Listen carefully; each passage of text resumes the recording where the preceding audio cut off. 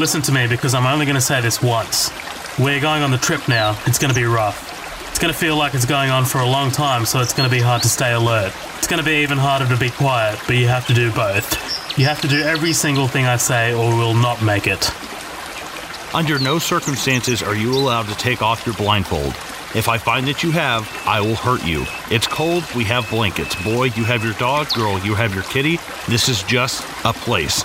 There's nothing more than we need from it. And no talking on the river. You must listen as closely as you can. If you hear something in the woods, you tell me. If you hear something in the water, you tell me. But you never, ever take your blindfold off. Do you understand?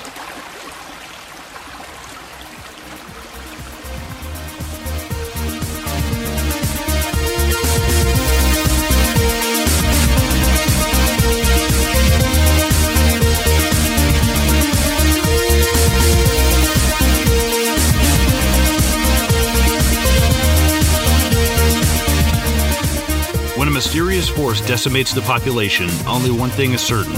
If you see it, you die. The survivors must now avoid coming face to face with an entity that takes the form of their worst fears. Searching for hope and a new beginning, a woman and her children embark on a dangerous journey through the woods and down a river to find the one place that may offer sanctuary. To make it, they'll have to cover their eyes from the evil that chases them and complete the trip blindfolded. Welcome to another feature presentation of Midnight Double Feature, and on this episode, we're going to be covering 2018's Bird Box, directed by Suzanne Bier.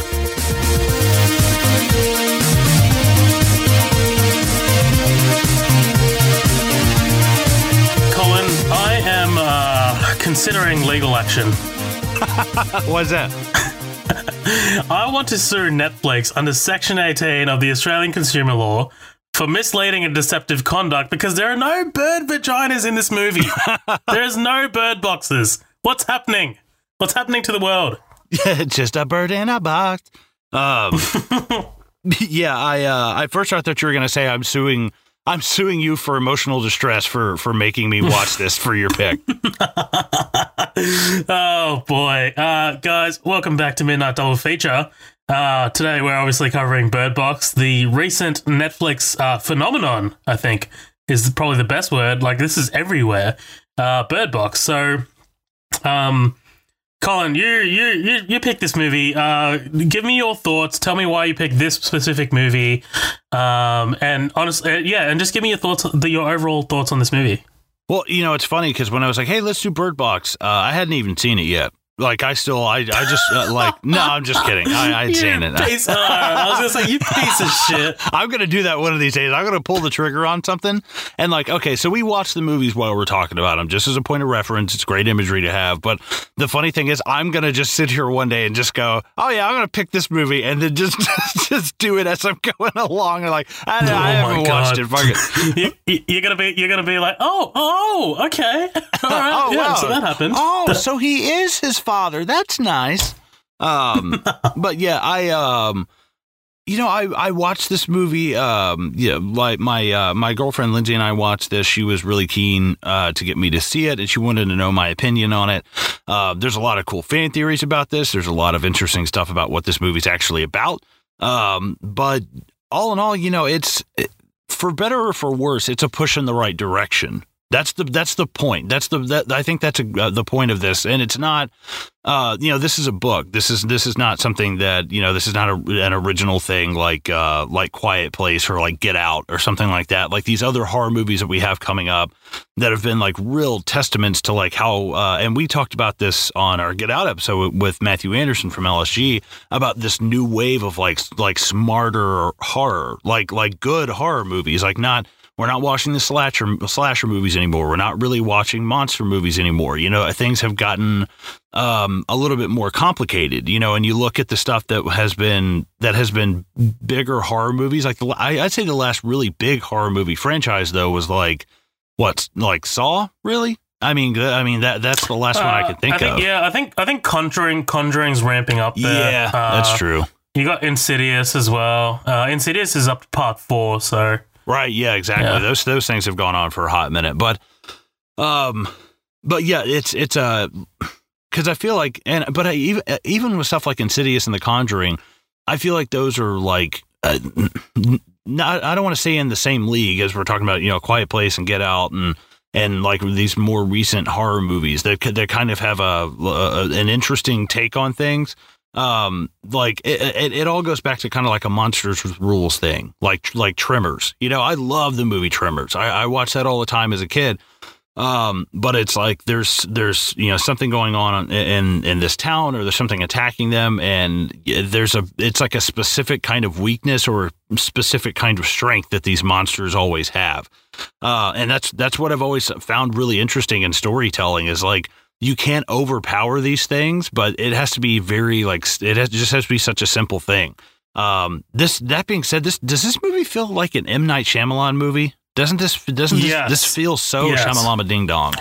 Absolutely, it feels very Shyamalan. Oh, dude! And by the way, I just watched Glass. Do not watch Glass. I'm going to. Fuck you, dude. I love Unbreakable. I love Split. I'm like, dude, I'm gonna go see it. I know I'm probably gonna be disappointed, and he's gonna break my heart. But like, seeing fucking seeing Bruce Willis back in it as David Dunn, I was like, dude, I at least want to see it for that, because I loved that character. I loved David Dunn, and that's back when Bruce Willis wasn't fucking clocking it in, but anyways, back to Bird Box. This movie, it's interesting. This is this is a huge step for Netflix in terms of what they're doing.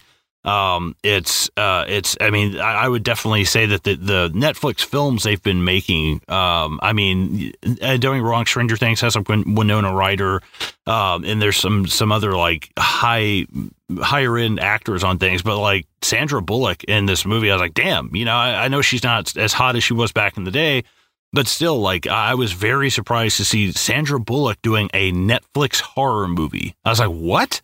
Like, what the fuck is that about? And I like Sandra Bullock. I don't have a problem with her. I really don't. Like, I've liked her in most of the things I've seen her in. But this movie was just so interesting. And I was like, and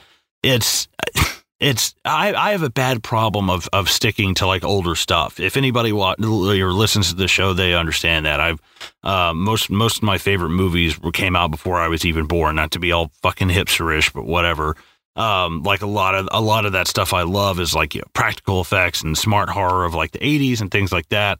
And it's good to get out of that sometimes, though. I've been trying to get better about going out and seeing things, and not like, oh, hey, yeah, let's fucking just watch Monster Squad.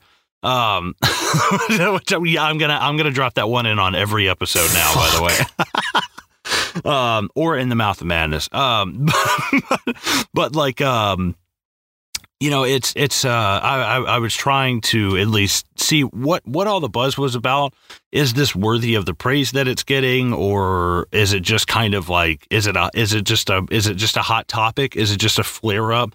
Is it really getting more praise than it's worth? So I think it's interesting too, because, we're right in the middle of, as a film podcast, we're kind of right in the middle of this weird transition of people going to the movies and people, just kind of stopping doing that, and starting all of these streaming services. And now these streaming services making their own TV shows and their own movies. And it's crazy now, buying your tickets just right there on your phone, and it's assigned seating, and it's like, holy shit, like this is so odd now. Like going to the movies is such a different thing. So I think it's at least interesting to talk about. It's a coolish movie. I don't love everything about it. It's got a cool premise, but also some kind of like wacky moments as well. And we can get into them as we get there. But for the most part, I like this movie. But it's definitely not without its problems. Nice. So yeah, look, I do agree with you for the most part. And for those of you that listen to our upcoming attractions episodes, you guys know that for some reason, I've been avoiding this movie, and it's not really because of any one particular thing. It's not because it's like, it's in the zeitgeist right now, everyone's talking about it, and I just kind of like stayed away from it. It honestly is because I went downstairs one day, my brother was watching it, and it just looked dreary and like boring.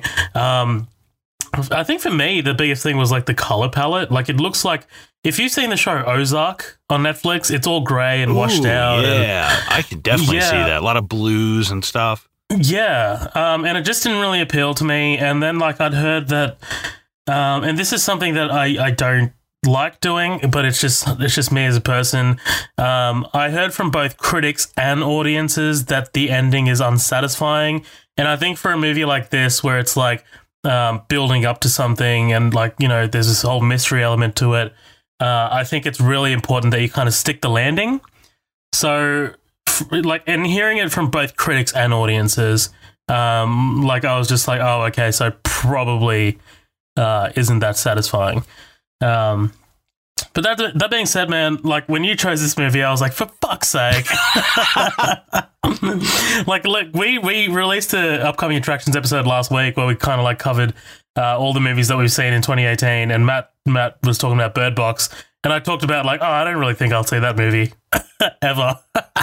And then, like, the next day, you were like, let's do Bird Box. And I was like, fuck's sake. That's so funny. You know, because I was like, honestly, if you'd have just been like, nah, pick something else, man, I want to do what about this? I would have probably just been like, okay. But like, the fact that it's just the first thing I threw out, and you were like, okay, cool, I'm plugging the socials. I was like, all right, fuck it, dude, here we go.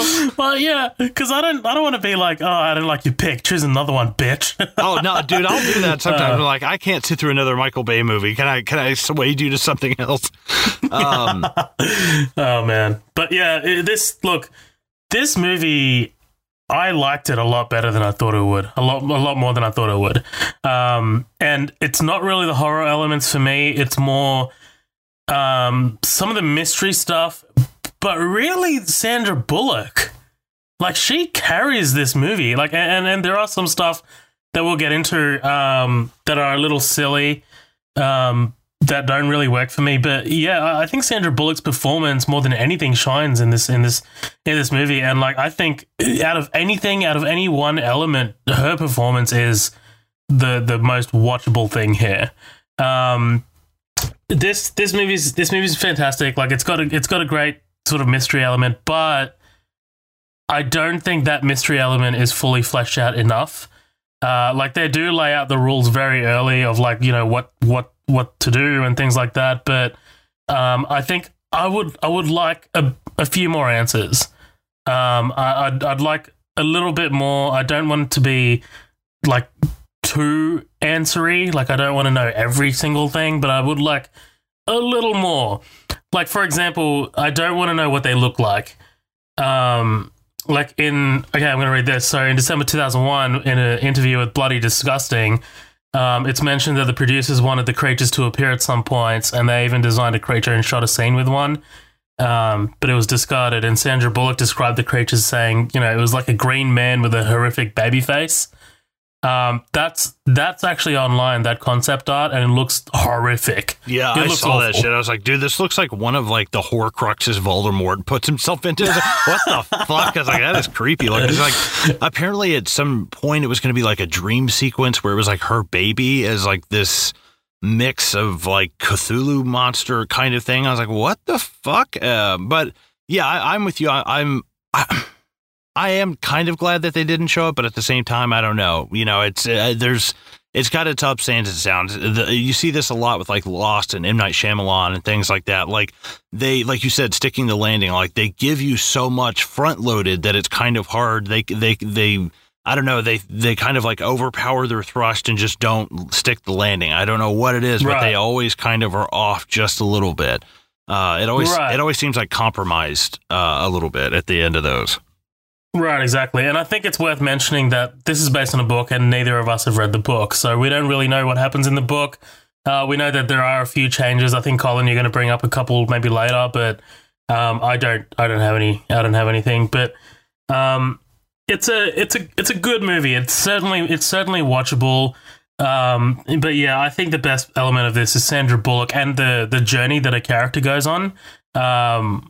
Like, and you know, where she begins and where she ends up. It's actually a very touching story. And I really liked it. But there are, like I said, there are a lot of problems, and not a lot, but you know, some that are really worth talking about. But it's okay. I'm you know what? I'm glad that I watched this movie. I'm glad that you made me watch this movie, because I probably wasn't going to watch it, despite like all of the social.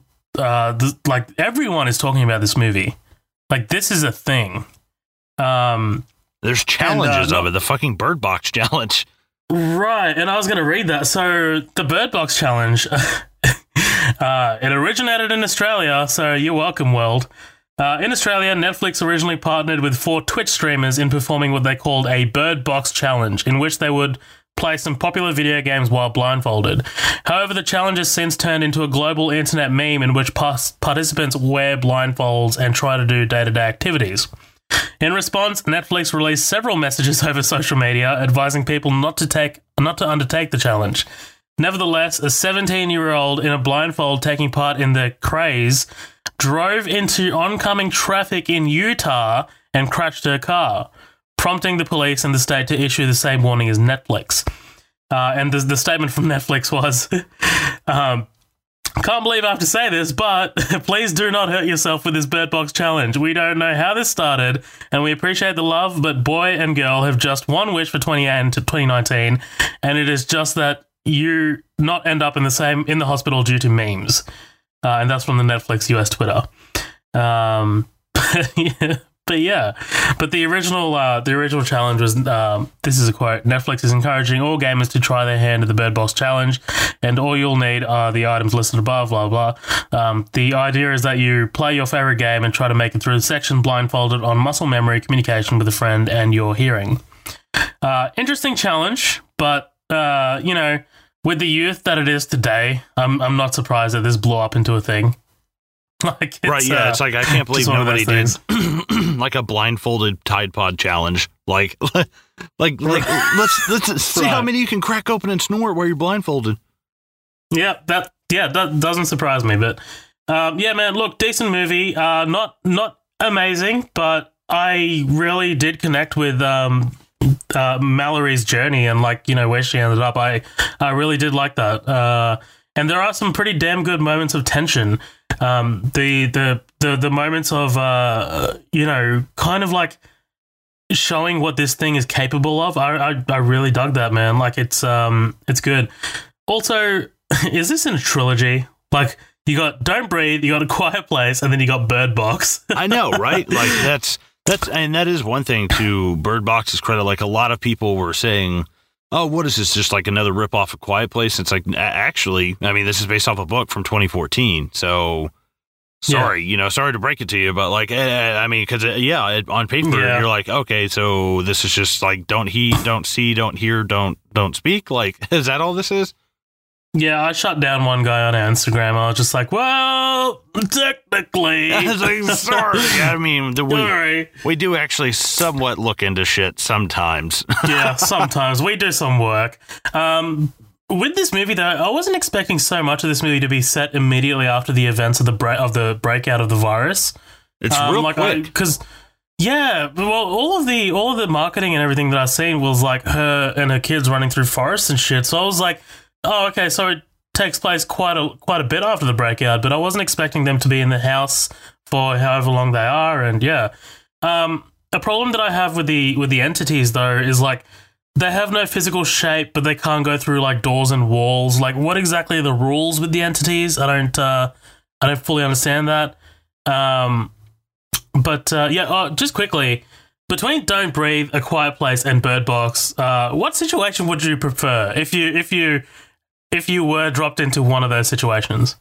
Oh, like, would you prefer not to talk, not to, or like not to see? Like, what's? Oh, definitely not to talk, because I mean, with Quiet Place, at least, like, go live by a waterfall. You're cool. Like, you can probably talk and live normally and stuff, and at least there's like some way of defeating them. But with like Bird Box, it's like they don't know anything. There's like no weaknesses. There's only like an alert can't system. Even drive. Yeah, it's like you can't even. I mean, you can't drive. You can't look at them through an image. Like, there's like nothing, man. That's screens, crazy.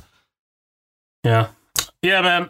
Decent movie. What do you say we get into this bitch? Unless you have any more opening thoughts. Let's do it. All right. The movie opens on a river with a voice on the radio saying that the fastest way here is the river. Dude, this has actually got some pretty damn decent cinematography. For sure. I'm not a fan of the washed out sort of color palette, but yeah, the shots of like them over the river is awesome. And we meet Mallory telling boy and girl that they have to be alert, quiet, and not to take off their blindfolds. It's pretty quiet. It's pretty wild, man. She's just straight up like, if you take off your blindfolds, I will hurt you. Yeah, it's like Jesus. Okay, where are child services? I will light 5 cigarettes and place them all between your toes and let them burn down to the filter. Burn your skin. Yeah, yeah. If you look, you will die. So the rules are set up pretty early on, which is cool. Mallory puts their birds in the box. Oh, and you know what? It just clicked. No. I see what you did there. Oh, okay, right. Okay, cool. Like, roll credits. Love the string and the rope setup. It reminds me of The Thing or The Hateful Eight, where they, have to set up the lines to see in the snow or kind of navigate their way in through the snow. Oh, yeah, that's true. They get in the boat and Mallory starts to paddle. Again, love the cinematography, but everything looks great and whatever. Was this directed by Zack Snyder? I'm not sure.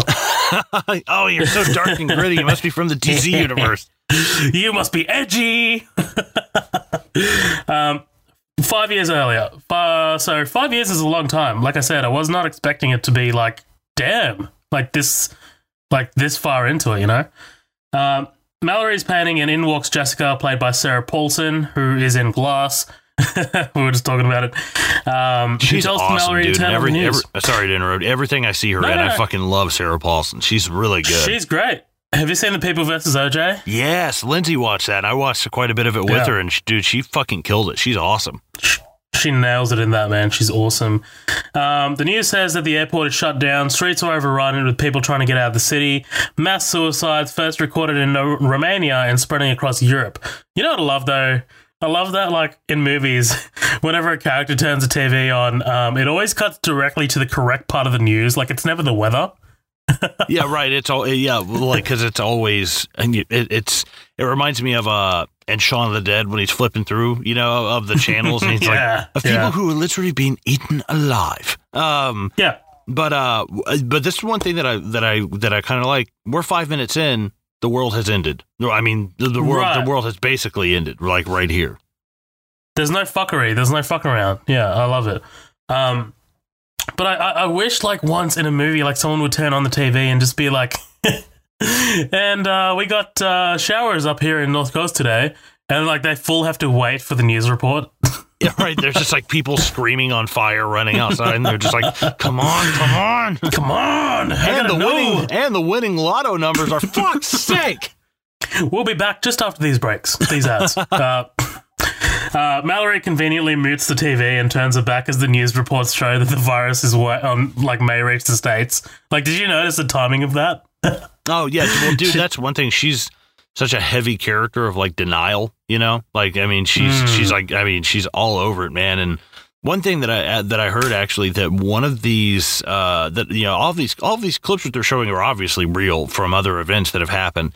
But one of them, I guess, was like a terrorist attack in Canada, and people were calling out Netflix. Were like, "Hey, that's insensitive," and blah blah blah. And it's like, well, dude, all of these are real events. Like, we're going to use like something like some kind of explosions and stuff. So like, I don't know. I thought I was like, I can see your point, but at the same time, it's such a small shot of just like the fire. Basically, that's all. That's really all it is. How many times do you see 9/11 in movies? Like it's always there. Like, it's like, what's the statute of limitations on that kind of stuff? Right, exactly. So Mallory's pain is about like the inability to connect to anybody. She's worrying about not being able to connect with the baby. It turns out Mallory's a bit of a loner, and we find out that someone named Ryan left her.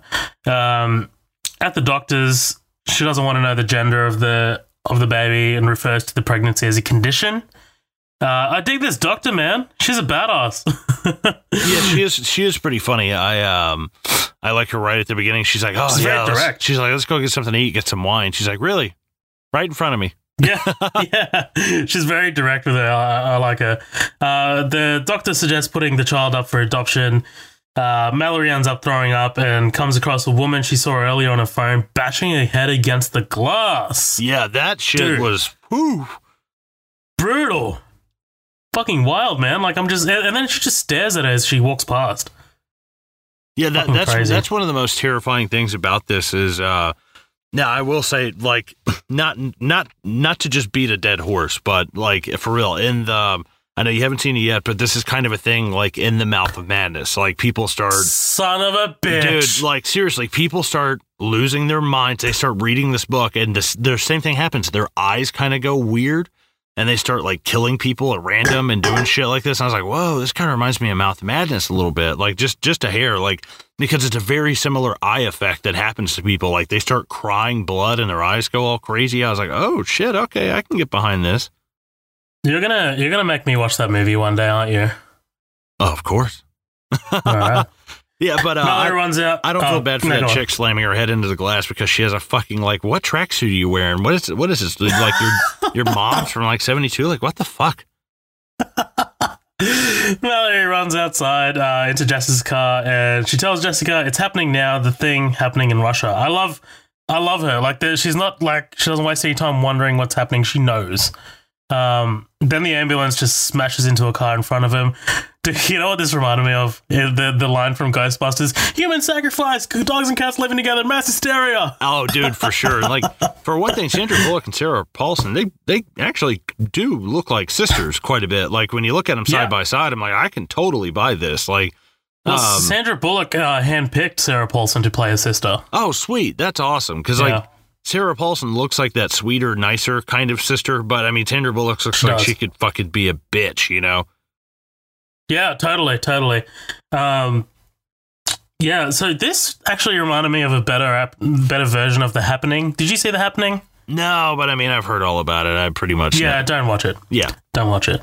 But like the moments of like the leaves chasing them and shit, and like because The Happening opens with like a massive like suicide sequence, and this is honestly like that, but this is obviously done way better. I love the line from Sandra Bullock, Mallory. I find it comforting to focus on the wrong things. There's a massive explosion behind them. There's so much horse fucking shit. Hold your horses. Oh, like would she be making jokes at this time? Like maybe it's a coping mechanism. I don't know. Jessica says, "What the fuck is that?" and is laser focused on something directly in front of her. She accelerates and swerves wildly before hitting a car. The car flips, but I love Jessica still like kind of being focused ahead of her as the car's like mid flip. Like that's pretty cool. Like it's still flipping over and she's still staring ahead of her. Oh yeah, dude. And plus like the tears coming from her eyes are just kind of like slowly falling out. I'm like, damn, dude. And, like I love the way the eyes look. That's an awesome effect. It looks awesome. Especially later when we meet Gary, like the guy who just infiltrates him.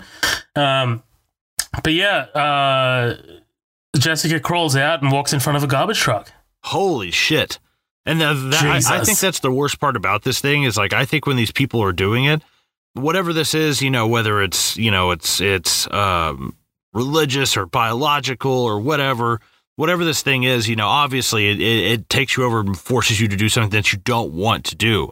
And I think that most of these people, when they start doing this, like I feel like there's a part of them in the back of their head that's like, no, wait, what? No, like what? Stop. Yeah. Like they're kind of like passengers to it. And that scares the fuck out of me, man. For sure. Like just being a passenger in your own body. I swear okay. Yeah. So this reminded me of like the conversation we had with the Get Out episode. Right. Exactly. Because remember with Get Out, like the spoilers for Get Out. The thing is, like, basically, they do a brain sort of like, what's the word? Like a procedure, and like you're in there, but you're watching your body do things that you can't control. You're literally a passenger that just he literally has no control of your own body. Like that. That's talk about prison. Talk about a prison sentence right there. Right. Yeah. Absolutely. There's chaos everywhere. This scene's pretty well done, man. I like this whole entire opening sort of sequence. We meet John Malkovich's Douglas with his wife Lydia, saying that she's pregnant and offers Mallory refuge. But Lydia stops, looks up, and sees her mum saying, "Please don't go." Oh. Yeah, wild. We meet a few of the characters here. Everyone's kind of introduced here. We meet Trevante Rhodes as Tom. Trevante Rhodes, man, check him out. If in Moonlight, he's pretty awesome. He's also in The Predator as well. Dude, He's like one of the best parts of this movie, hands down. Right. If not the best part of this movie. Like I fucking love his character as Tom. I love it. Super likable. Yeah, super likable.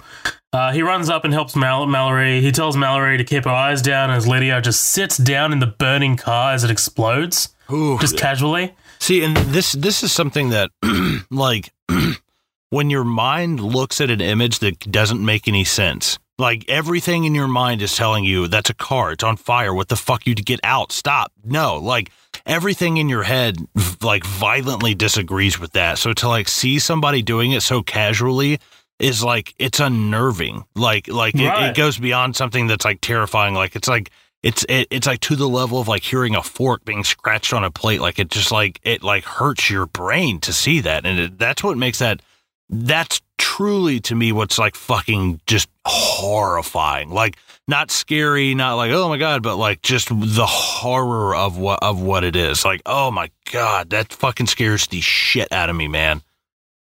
No, dude, I totally agree. Like, your human instinct is to be like, oh shit, that's a burning car. Let me get away from that as much as I can. But man, just the casual nature of just walking up and sitting down, like, damn. Right. Your brain is just like, does not compute. Like, it just, like, I can't reason with that, you know? Right. So Douglas sees Lydia go and sit down in the car and refuses to open the door to let them in, saying that Lydia went to help Mallory and now she's gone.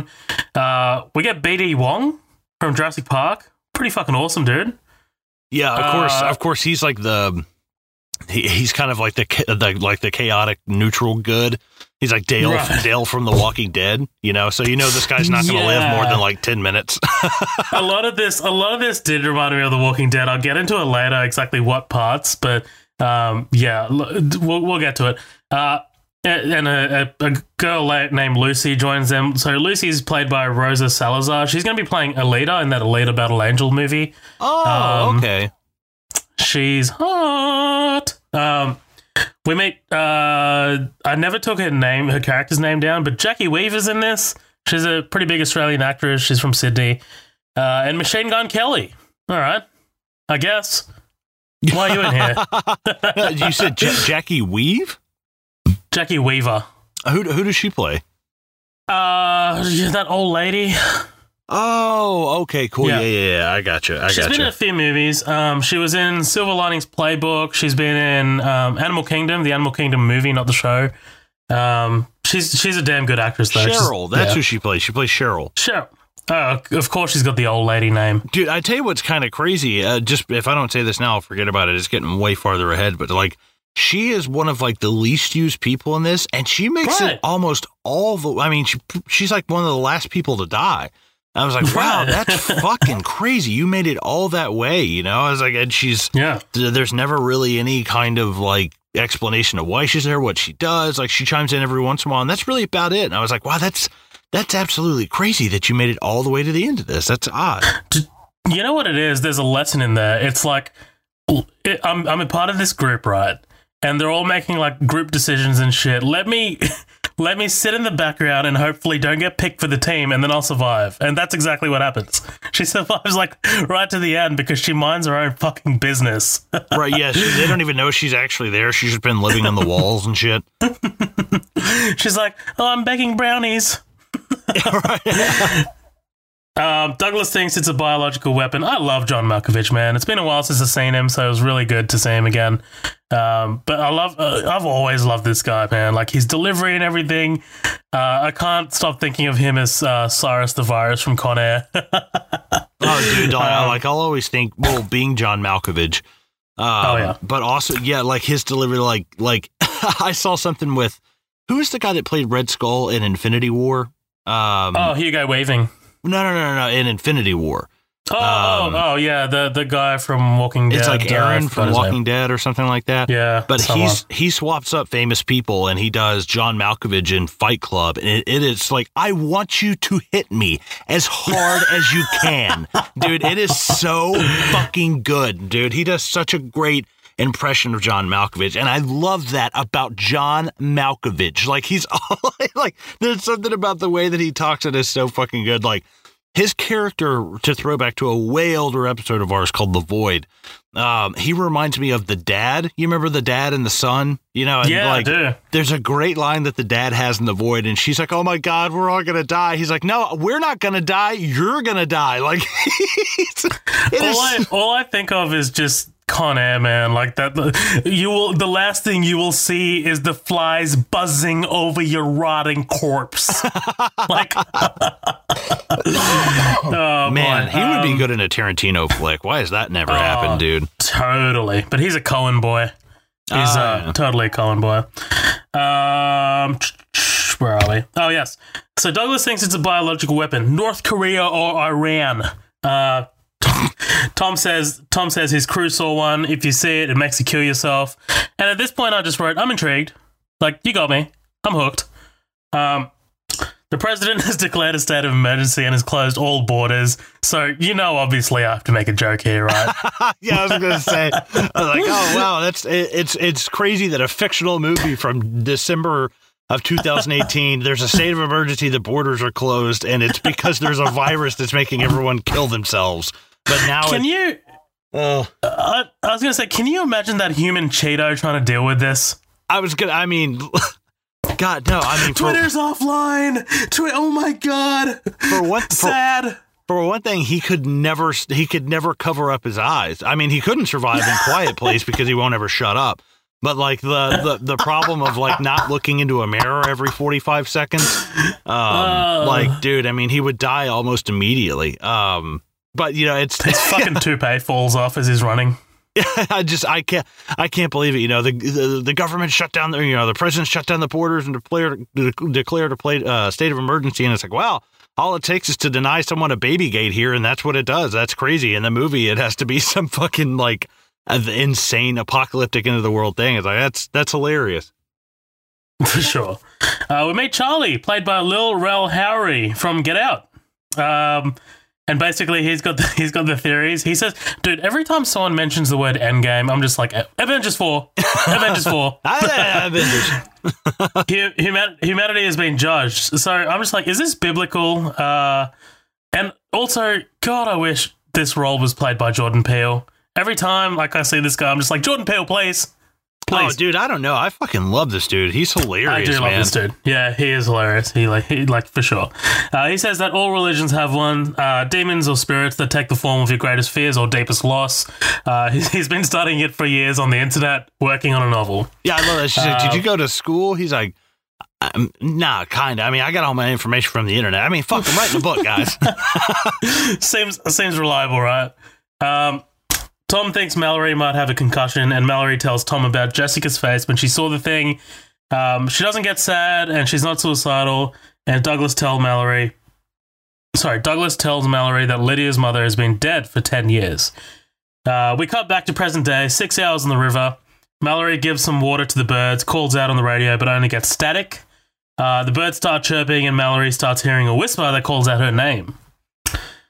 We cut back to 3 days after the attack. There's no words from the authorities. The radio says, don't look at the things and don't go outside. We find out that Douglas works in bankruptcy. This doesn't really go anywhere, the whole suing him and shit like that. I think it's just character building for Douglas. That's all it is. Like, he's a grumpy fucking old, he's a grumpy old man. Curmudgeon. Yeah, exactly. Yeah, but I gotta say, if I'm anybody in this movie, I'm fucking Douglas, dude.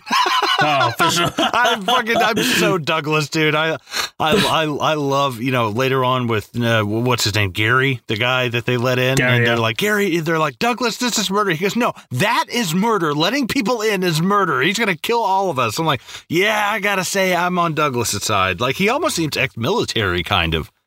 Yeah, totally. Tell you who I am, dude. I'm Charlie. That the fat chubby guy, the black guy. I'm just like, no, I'm good. I'm not going to the store. Yeah, right. He's like a wealth of knowledge, but he's like, I'm not going out there. Fuck that. Fuck that. There's a knock on the door. A woman named Olympia is asking for help, and Tom wants to open the door. Douglas refuses, and Mallory just fucking cocks the shotgun. Damn. Yeah, that's good. Just some fucking major Sarah Connor vibes there. For sure, dude. She's got a lot of that in this. Tom opens the door after they cover all their eyes, Charlie asks Olympia if she's pregnant. Would have been great if she was just like, no. Oh, yeah. At first, I was like, oh, no, that's going to look bad. Yeah. I love Douglas's line. Great, now we can all starve in the maternity ward. That was my next note, dude. Oh, shit. Great, now we can all starve here in the maternity ward. They need supplies, but they can't see. Greg suggests using the cameras because they're digitized and that they're colors on a screen. The logic here is sound, dude. I can totally see why they would think this.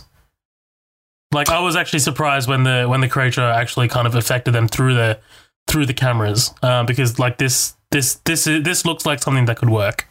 Right. Yeah.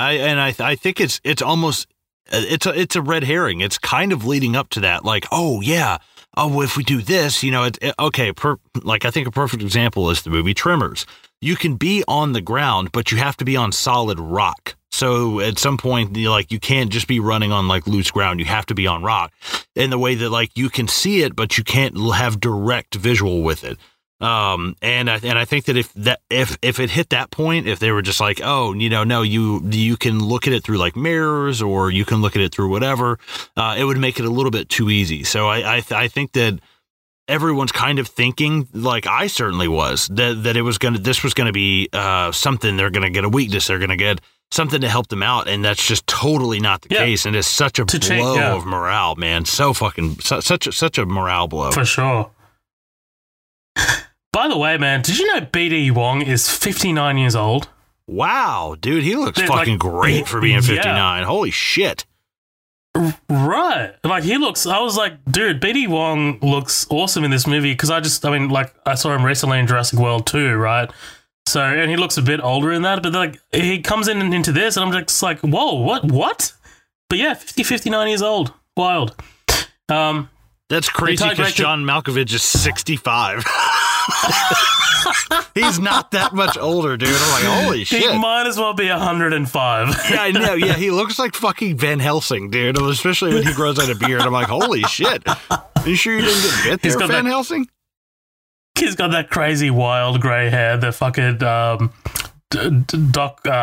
Doc Brown hair. Oh, dude, yeah. Marty! They tie Greg to a chair, and he looks into the monitor. We find out that Douglas is suing Greg because Greg's husband is an architect who wants to tear down the house and build something more modern. Colin, did you know it was 2018 when this movie came out? I just want to put that out there. Oh yeah. Like, and I love when he's talking to him. He's like, hey, I never had anything against you and your husband. You were good people. It wasn't that. And he just goes, thank you, Douglas. I fucking love that line. But I love that, like, Douglas is suing him because he has to look at it.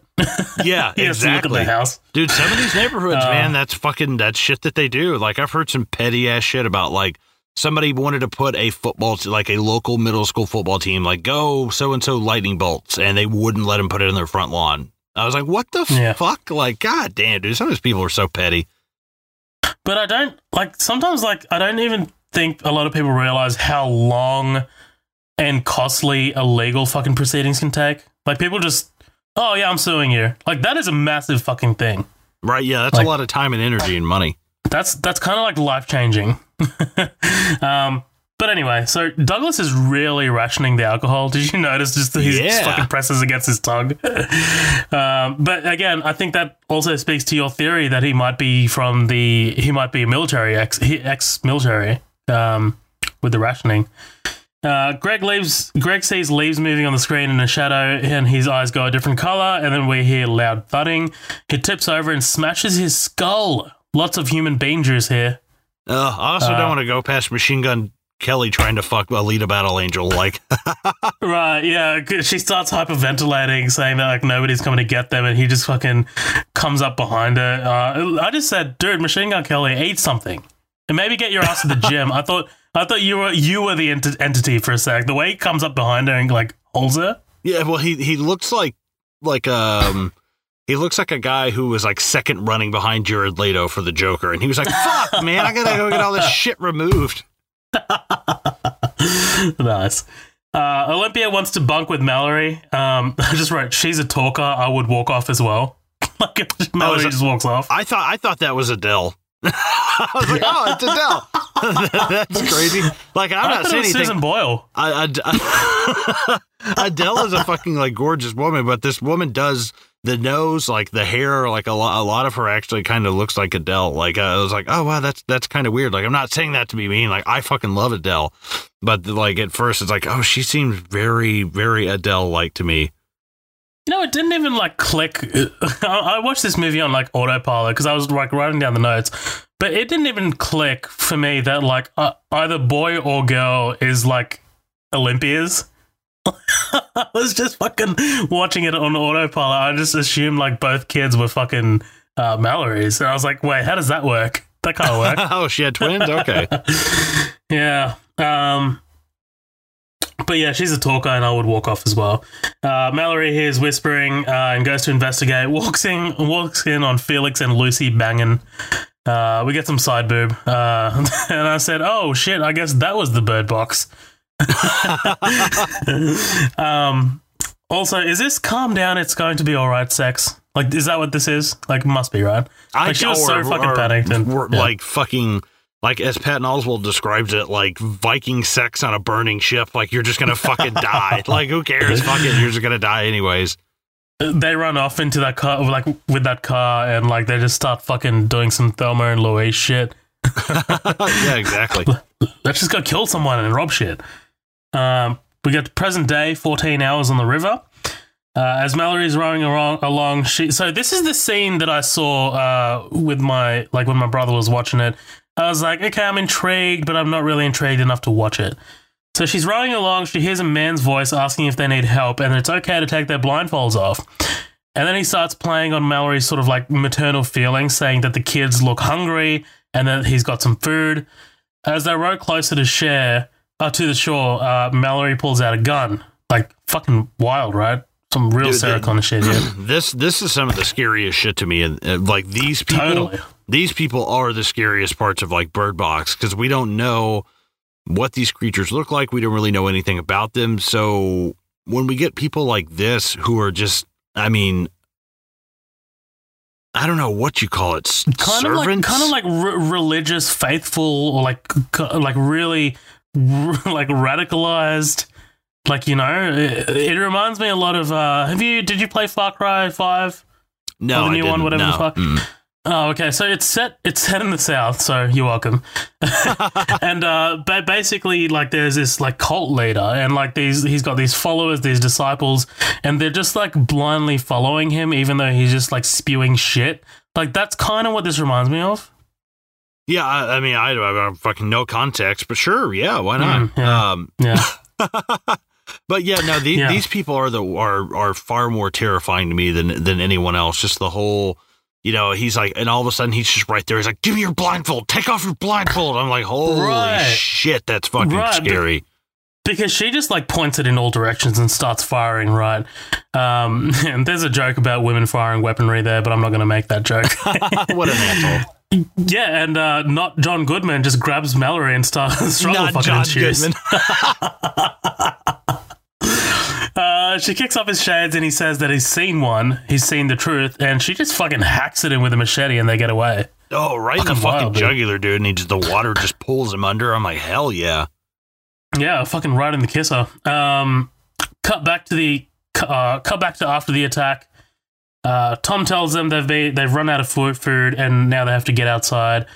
Charlie suggests his workplace, the Fields Market. Okay, so this is something that I'd never liked in post-apocalyptic movies, and this is why I dropped out of The Walking Dead. I hate no, I'll go, I'll come too, you can't come.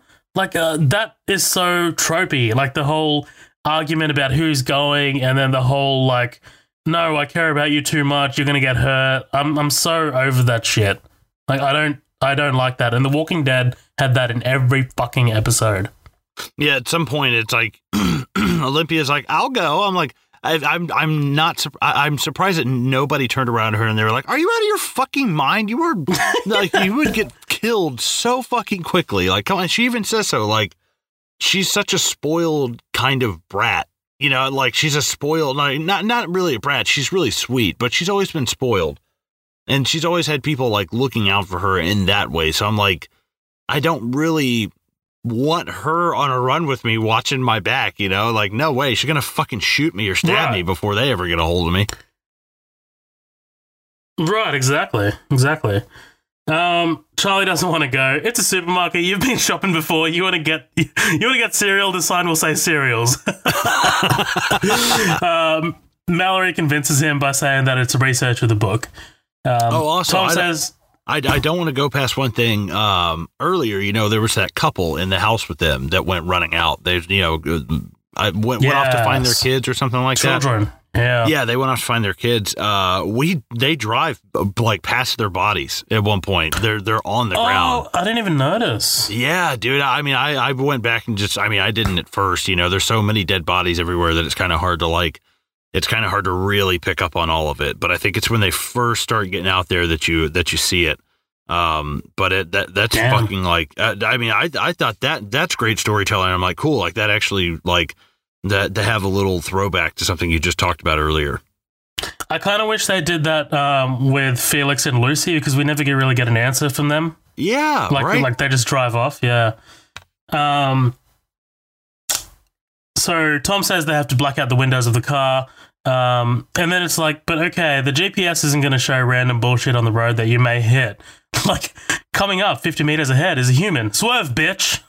Yeah, right. It's not like fucking. It's not like Minesweeper, you know. Right, because like he says GPS, like it's going to do that, and like at this point I'd already written down the joke, so fuck you, the joke's staying in there. They have a proximity sensor, and then it's just like they're crushing skulls, and he's just like, just a speed bump. Yeah, just a bump. We're fine, just a bump. Yeah. There's loud rumbling noises, proximity sensors from all sides. I love this, dude. I do like the tension that this sets up, especially with the proximity sensors. It's good. Oh, yeah, and then fucking Charlie, he's like, breathe, Charlie, breathe. He's like, nah, get me the fuck out of here. Charlie just wants out, man. He's fucking all up in arms. They do the Evil Dead thing. Did you notice that? You know how Sam Raimi always does the first-person camera thing? Like the camera just takes the point of view of the entity or the monster, and it's just like yeah. I love that shit. They do that a couple times, but yeah, Tom just fucking floors it, and they get to the supermarket. They all get out blindfolded. This is like watching a game of Marco Polo. And Douglas heads straight to the booze. And I love the joke from Charlie. I'm not cleaning this shit up. Tom gives Mallory some diapers, tells her his sister's expecting her fourth. They get to know each other. Her dad was a cowboy on a real ranch. She says that he could have been his babysitter, and he says, I hate this. He says she could have been his hot babysitter. Was this written by a 13-year-old with like pre-cum dripping down his pants as he read it? Like that's so shit. I hate that writing, man. Yeah, it's not a very good line. You know, it's like, yeah, it's, you know, it's like, I know you're probably want to like play hot, make her feel like a little bit younger. I know she's a little bit older than you, but like it's like, yeah, you're my hot babysitter. I'm 8 and you're 13. She's like, dude, that's fucking gross. Right, exactly. Douglas makes a toast and says something that the human Cheeto would say for making the end of the world great again. I feel like that's improvised. It wouldn't surprise me if it's improvised. Yeah, could be. He suggests staying at the supermarket, not caring about the rest of the people at Greg's place. Better them than us. Dude, he's pretty cold, but honestly, I get it. I get it. I get it a little bit. Yeah, that's what I'm saying. Like, if I'm anybody in this movie, I'm fucking Douglas. Like, I get what he's saying. Like, some of us should stay here. Like, I can compromise with it, you know, go and get the others and then come back here. But at the same time, I don't know if I want to fucking live in that big of a spot. A grocery store, like, ooh, that's kind of terrifying. There's a lot of doors you got to keep an eye on. Yeah. Yeah, there's a lot of shit, man. Totally. They hear. Mallory says they're not assholes and they're not staying, but yeah, they hear banging on a door to the loading dock and pleading for a guy to let them in. Douglas raises the gun and Tom cracks the door, and Charlie recognizes the person as Fish Fingers. The birds are going crazy. Fish Fingers barges through, and Charlie just fucking rushes him, ending up on the other side of the door. And then all you hear is like slashing noises and blood pools under the door. Fish Fingers just keeps banging on the door.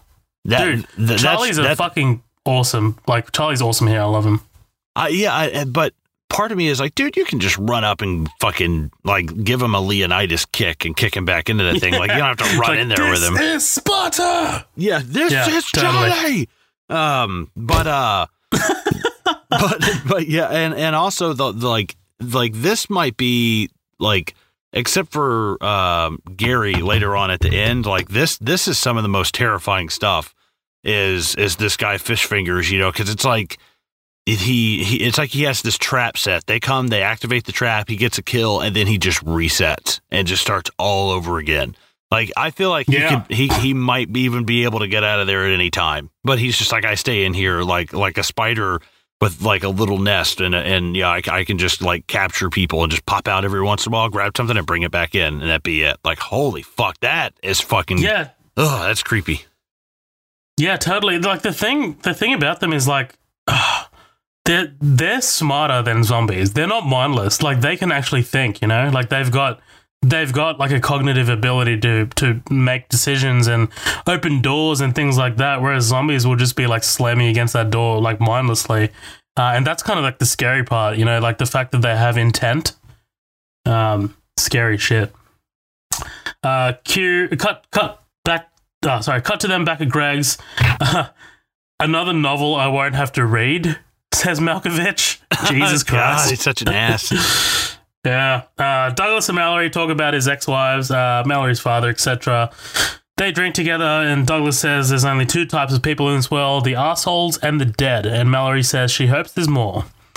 And this is the moment where we get, you know, Felix and Lucy. I thought they were just going to go fuck again, but really it's them stealing the car and taking off. I did not see this coming, man. I didn't. Neither did I. But one thing I was going to ask you, what do you think happens to them? Get like if you can, you know, think 5 sentences of something that happened. I was like, I bet you they get out there, they try to go back to the grocery store. They think, whatever, we can just stay here. We've got enough supplies, and they fucking bump into someone like Gary or something else. $100. I say that's what happens, because like.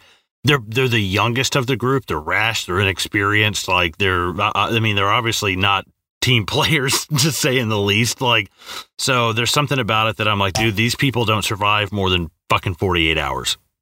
Right. Well, we don't get enough information from like Felix to kind of really accurately judge on what he's going to do. Like, you kind of like get a feeling that he's pretty dumb. Like he's not the smartest fellow in the room. But Lucy comes off as a little intelligent. Plus she's got some police training. Like they mentioned, like Felix mentions that she's at the academy still, but it might not be enough. Plus she's very panicky, and she was hyperventilating earlier when she saw Greg dead. So I don't know. Like, I don't think these two will survive very long. I do agree with you. I think they do go back to the supermarket because Lucy knows where it is, and then she knows how to get there. And you know what? I think you are right. Like, they do bump into like one of those psychos, like from the mental asylum, who are like kind of like immune to these to the suicidal tendencies.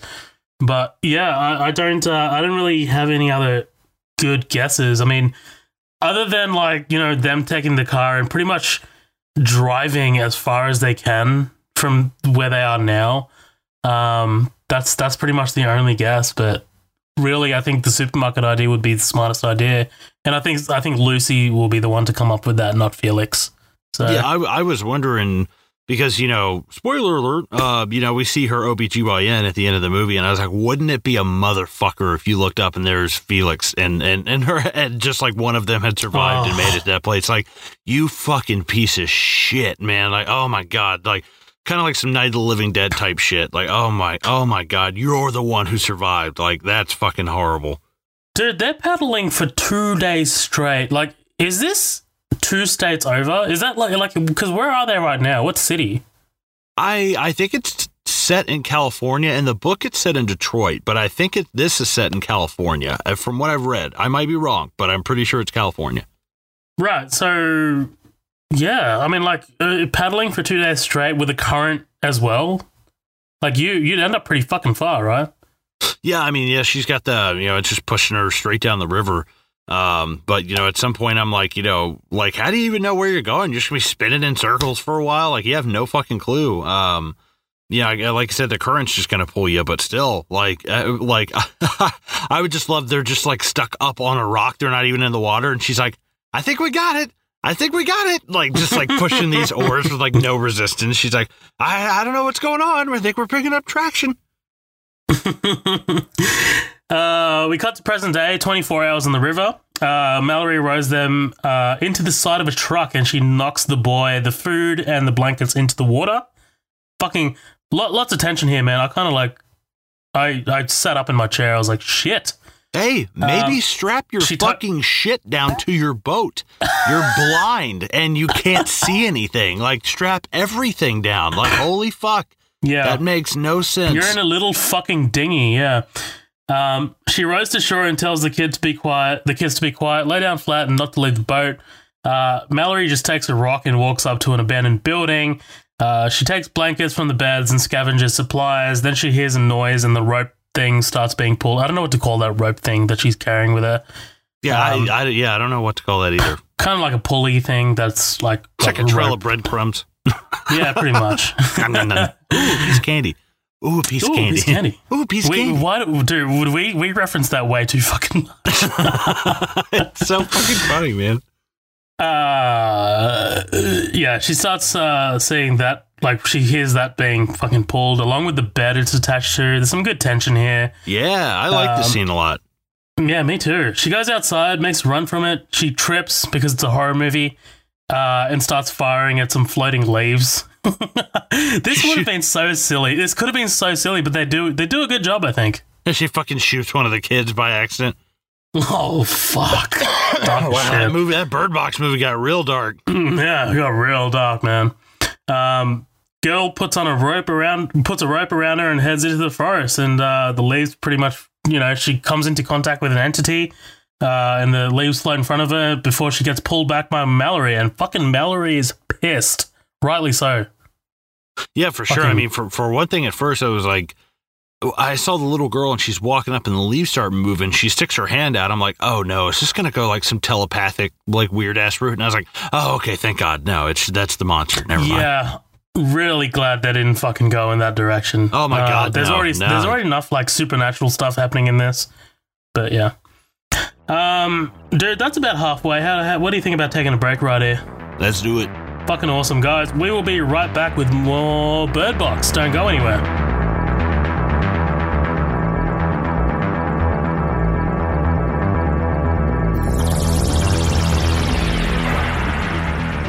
Hey guys, it's Zoheb just breaking in the middle here. We've got a few things that we just wanted to put out there for any newcomers, or if you're not part of our growing community, maybe this could benefit you too. Firstly, we just wanted to let the newbies know about our episodes and the way Midnight Double Feature is currently structured. As you know, right now you're listening to one of our feature presentations. When we started the podcast, we basically built the show around our feature presentations. These are movies that we choose to cover and basically go through everything in the movie that's worth talking about sequentially. These episodes are generally longer, and we're definitely looking at options to spice up our feature presentations by getting guests on, very much like LSG Media's Matt Anderson in our Get Out feature presentation. We also have our upcoming attraction episodes. Typically these come out during the week and are much shorter than our feature presentations. These are hosted by Matt Vella and basically consist of a conversation between Matt and I about any movie news that's worth talking about, quick reviews of movies that are currently out in the cinemas, and other hijinks. Finally, we have our special features. These are usually one-off special episodes that are mostly experimental and don't really have any specific definition. They could be a sit-down with a cast or crew member, a conversation between the hosts, or just a straight-up different thing that might not even relate to film. Before I let you get back to the episode, I just wanted to thank our listeners and supporters. We definitely couldn't have done any of this without your guys' constant support. If, for some reason, you're not a part of our growing community, head to our socials. We've got 2 pages on Facebook, Midnight Double Feature, which is our main page and has our formal announcements, and we also have the After Party, which is where we post memes, news, and teasers of what's next to come on Midnight Double Feature. We're also on Instagram, which is at Midnight Double Feature, and Twitter, which is at MDF Pod. Thanks again for listening, guys. Back to the show.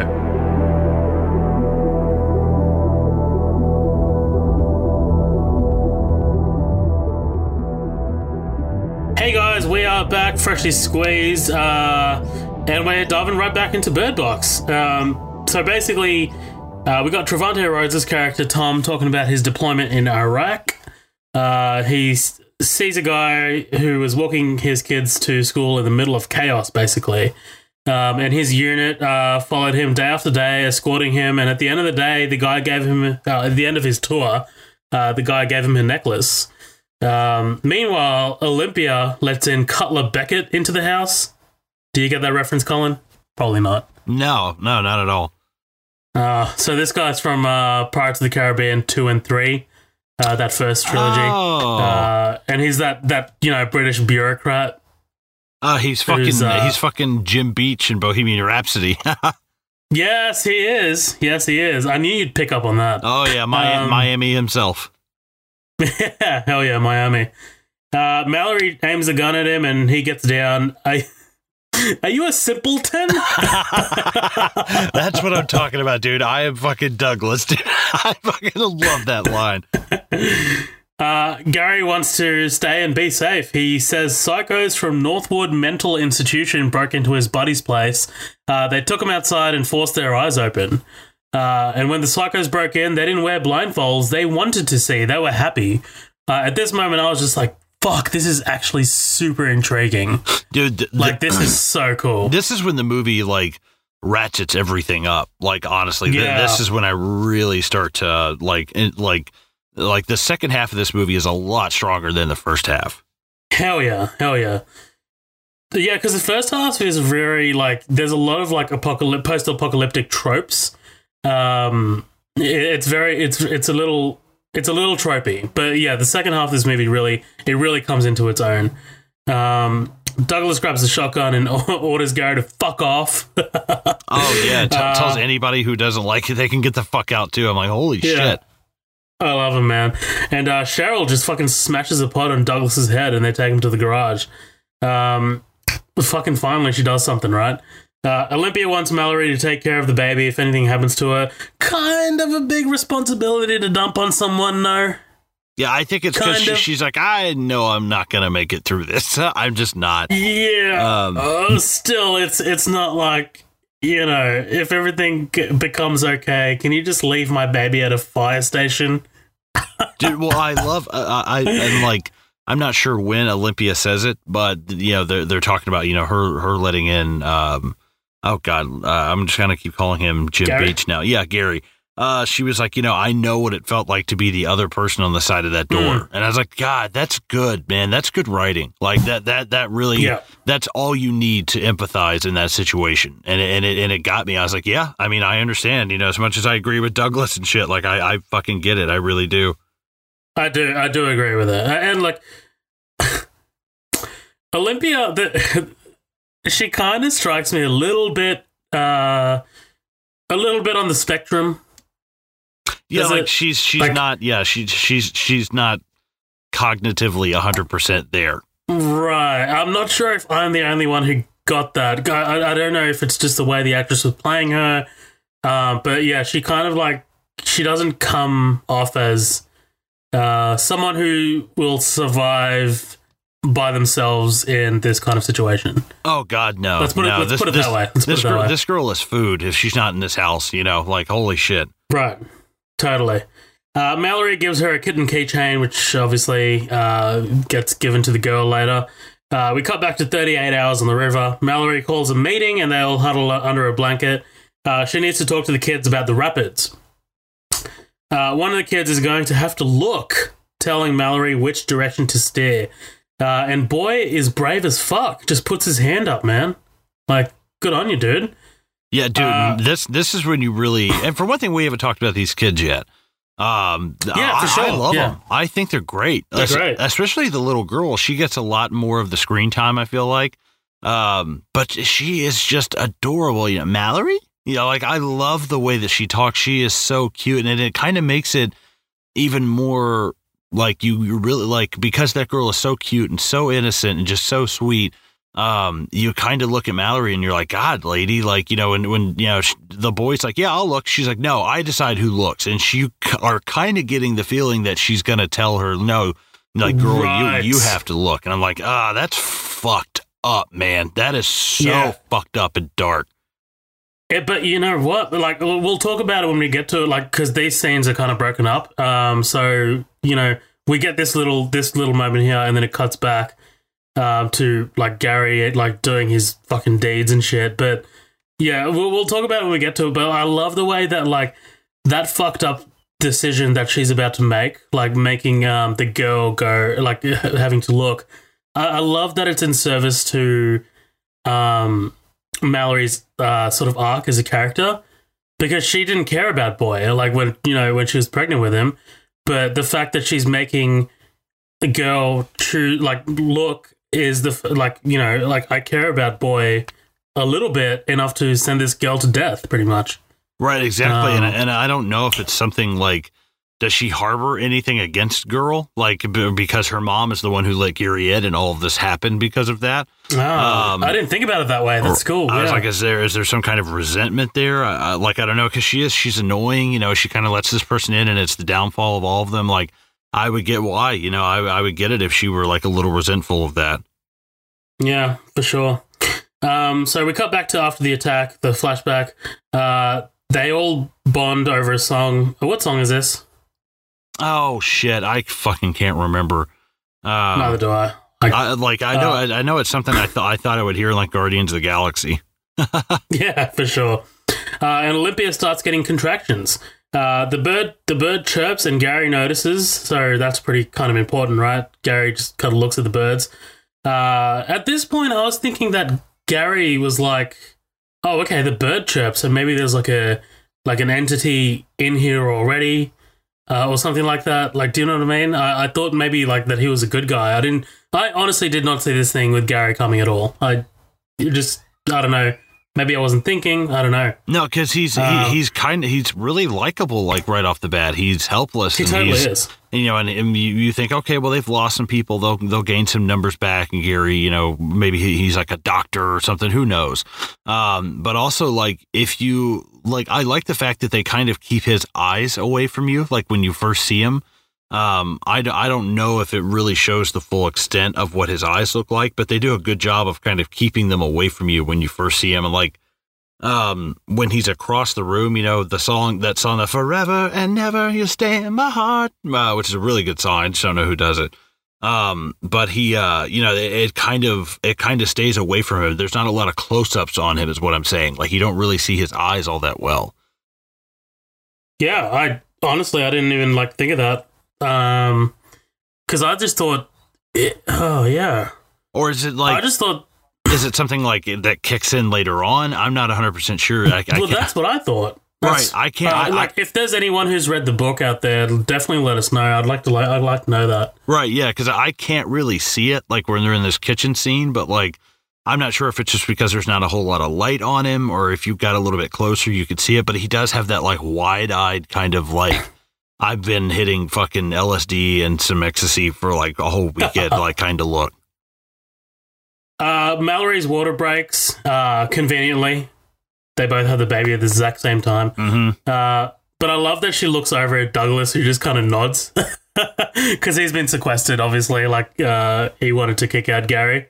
And, like, there's that shot of, like, basically just Douglas, like, nodding and realizing that, oh, shit, she's about to have the baby. And then I just wrote, geez, there's a lot of yelling in this sequence. Oh, I love Tom. You guys are doing great. Shut up. Mallory has a boy. Gary puts on some classical music to drown out the carnage going on upstairs. That's what I thought. Like, I thought he just puts on the music because I guess he can't bear to hear two women simultaneously giving birth upstairs. But he lays out these weird-ass drawings, dude.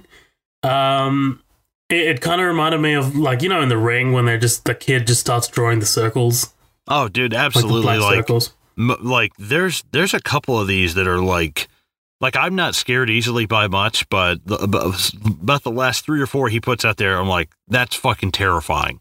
Like, yeah. That is so fucking scary. And it kind of cuts back to, like, what I was talking about, this, like, H.P. Lovecraft, like, Cthulhu kind of thing, where they talked about the old ones, like the ancient ones, these kind of, like, I don't know what you would call them, kind of free-flowing, like, aquatic monster kind of things, like these huge leviathans. Like cephalopods, yeah. Like I can't remember. Like it reminds me of Arrival. Have you seen Arrival? Yeah. Mm-hmm. Yeah, remember the aliens in that? Like it's kind of like tentacly, and they're like massive. Yeah, which is actually another thing from In the Mouth of Madness. Actually, I was like, oh shit, these fucking creatures look like similar and shit. But I love that. Yeah, I get. It's easy for someone to point a finger and say, "Oh, well, that's what they look like." It's like, no, that's what Gary sees, like in his head. Sure. This is not what they really look like. Like it's going to look like different things to different people. Yeah, because they look like baby monsters, baby face monsters. Rob, yeah, apparently.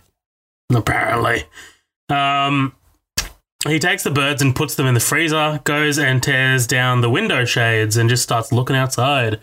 Tom finds the drawings and looks for Gary, taking the birds out of the freezer before Gary knocks him out. Douglas sees Gary's pupils and Gary opens the garage door on fucking Douglas. Yeah. That's fucking, oh man, I love that. He's like, oh, fuck you. We fucking saved you, you prick. I'm like, oh. I like that he says we saved you, but it's like, except I stuck a shotgun in your face and told you to fuck off. Yeah, right. But I love Douglas. He's kind of like still trying to play it. He's like, you fucking asshole. Like it seems like it's just a major inconvenience. It's like, you would expect him to be like, oh, God, please, no. God, please, no. Yeah. But he's like, oh, you're a fucking dick, dude. Malkovich knows how to hold a grudge. Oh, dude, yeah. Olympia has a girl. Gary walks in all creep-like. You look so beautiful. Can I see? Dude, never let a guy who talks in a monotonous voice like that and looks like he's staring off into the distance like he's trying to see something 50 kilometers away. Near your child. He looks like he's been dropping crystal meth just directly into his eyes. It looks like he's about to go to Burning Man. Right, yeah. No, but I love that there's this almost weird fascination with kids. Because we also see this from the guy who's on the shore. He's like, oh, you got some kids there. I bet they're hungry, blah, blah, blah. Like he's really trying to tempt them. He's almost kind of like, hey, I got some candy here in my van. Like this, like creepy, really kind of like he even says like, oh, hey, there's a baby deer over here. Yeah. Have you guys ever seen one before? It's really cool. Like, yeah, like there's something that takes that to a whole other level. The fact that they're not like, oh, we just want to rip your, we just want to, we want to expose your kids to this. Like, it's more than just that. It's like, but I don't think that the kids commit suicide. I think that there's something else. I think there's something even worse in store for them. What it is, I don't know, but I don't think it's that simple. Yeah, well, I was going to ask you that because he just inspects the two kids and then he goes and opens the shades. But what do you reckon happens? Like, do you think they offer these kids up as like a sacrifice or some shit? Like, I mean, that's probably the worst thing that I can imagine happens to these kids, right? Right, because I mean, like, what the kids, oh, it's your worst fear, or blah blah blah, or this or that, and it's like, well, what would a newborn baby's worst fear even be? There's nothing, right? Like, there's nothing developed there. There's no regret. There's no tits. Right, exactly. There's nothing going on. So, like, like, is that just Are they kind of like the new harbingers of this? Do they become like the Garys of this, like now, or what? And Gary fucking, after he, well, no, I don't want to jump too far ahead. You go ahead, because I'm going to end up jumping way too far ahead. No, that's cool. Well, I was just going to say, like, he opens the shades and Olympia gets infected and she just fucking, like, powers out of the window. And Gary holds open Cheryl's eyes, telling her to see. And man, she just stabs herself in the neck with the scissors twice. Well, one thing I don't get is the shadow. There's nothing physically there. What is the shadow that we're always seeing? Like, we see it one night. Sorry, go ahead. Well, that's a question that I was like having earlier, because like, if there's a shadow of the creature or like the entity or the entities, then that means that like they're kind of like physically there, but like, I don't get it. Like, I don't get how they can't go through windows and doors, but yet they can like be anywhere at any time. I don't get the rules fully. Yeah, it's kind of odd, because I guess you could say, all right, I'm terrified of Tim Curry's Pennywise. If I looked at this thing, it just materializes as that, and everyone around it, if you're looking directly at it, it becomes whatever that thing is for you. And I can see it casting the shadow like that, but like I don't know. It's really odd, because then at the same time there's a scene of Sandra Bullock where she's sleeping in the bed and we see the shadow go right past her window, and I'm like, well, what form is it? There's no form to it right now. It's this it's this massless thing. Like what is it? And that's the only thing that seems odd to me. I think if they'd have just stuck with the whole wind and leaves like thing, but yeah, them adding the shadow and adding all this other stuff in it's just an odd choice. It visually it's cool, but it's not really consistent with a lot of the mythos that they're trying to set up. Well, that's kind of like what I was referring to at the top of the episode when I was like, I need a bit more to chew on here. I don't think it's like fully fleshed out. It just feels a little clunky sometimes. But hey, what can you do? It might even just be something that was thrown in for the movie. It might not have been in the book. The fact that there are shadows. Yeah. It seems like a very visual thing to add. So it seems like such a small thing for us to be on for like 40 minutes. Gary wants the children, and Douglas walks in. Dude, why did you announce yourself?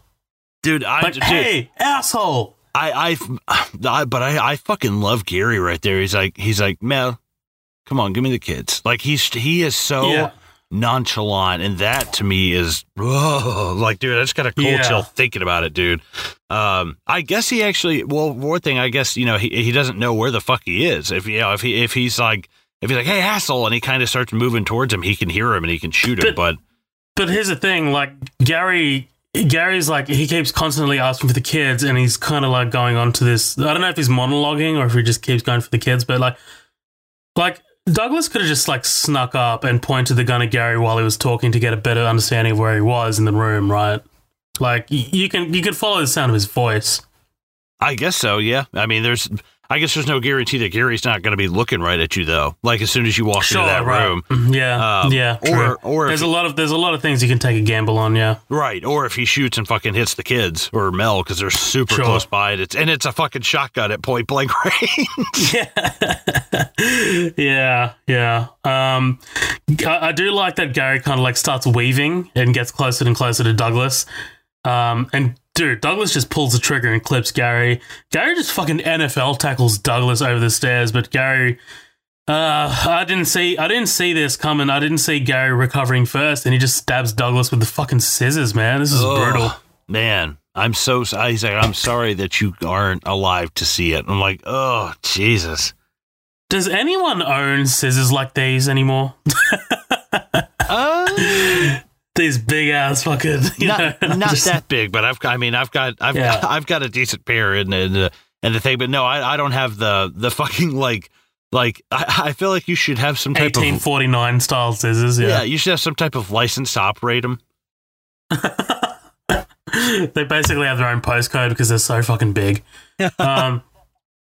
Tom wakes up and goes for the shotgun. Him and Gary kind of have a tug of war for the shotgun. And Mallory just hears two gunshots before Tom walks into the room. I finished writing that sentence like before it even happened because I knew it was going to be Tom. I was like, they're building this up, and I was like, there's no way it's going to be Gary. Oh, but, yeah. Cut to 5 years later. This is a pretty big time jump, but we all knew it was going to happen, right? Mallory's teaching boy and girl about being in an open space and clicking the rocks. She's a badass now. She's basically Sarah Connor, or Ripley in Aliens. She's scavenging a home, and two cars pull up. She hears the voices and the cars take off. Mallory runs back to Tom and their living quarters and tells him. I guess I do like this kind of like time jump because they're used to these psychos by now. Apparently, they've kind of like adapted to knowing kind of like how they operate, right? Like they just drive around in cars and try and find out who's living in these abandoned houses or so-called abandoned houses. Yeah, and I love Mel's like that utility belt that she has. She's got like a flashlight, a gun, a fucking machete. Yeah. Like I was like, dude, you are hardcore about this shit. Like, okay, like she is not fucking around. Total Sarah Connor. Like you said, you definitely hit the nail on the head earlier when you're like, Sarah Connor. And I was like, fuck yeah. Right. And because it's like, I've always heard there's always been the debate between Sarah Connor and Ripley. And it's like, well, Ripley is like frozen and doesn't have to deal with this for like years. Whereas like this is like years later having to prep and become this person. Really fucks you up. Yeah, absolutely. They bang. I'm sorry. Look. Sandra Bullock is not unattractive, but Tom's kind of out of your league, bro. He's a handsome man. he's looking around. He's like, well, it's Douglas, Olympia, or Mel. I'm gonna go with Mel. Too bad that chick's going with Machine Gun Kelly. Yeah, right. He's like, shit. Damn it. The radio gets a call from a guy named Rick. All I think of is Walking Dead. Yeah. Rick, Coral. You can't protect him, Rick. Fucking Shane. You can't protect him, Rick. Coral. He says they have. He says they have a place, a compound with supplies, and a community. This kind of reminds me of Fury Road with the green place. Yes. Yeah, I was just like, damn, like they're journeying so far to get to this place just purely on faith, purely on like someone else's word. I love it. I dig that kind of. That's one of my favorite elements of Fury Road, dude. Rick says that the fastest way there is a river, and that he doesn't think that they can make it with kids. He warns them that they have to look. And basically follow the sounds of the birds to us. And the radio cuts off while he's explaining that's our, I thought, the movie was kind of go somewhere else with that because they're both kind of like, they're like, that's our what? That's our what? I thought the movie, like when they get there, like it was going to be something that they didn't expect.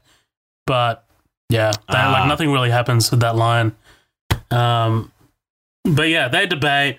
Later, Tom is telling the kids a story, and Mallory's angry because it's basically a lie. She's very glass half empty. She wants to suppress their expectations of the outside world. Basically, I love this, man. I love this whole kind of like surviving is not living kind of thing.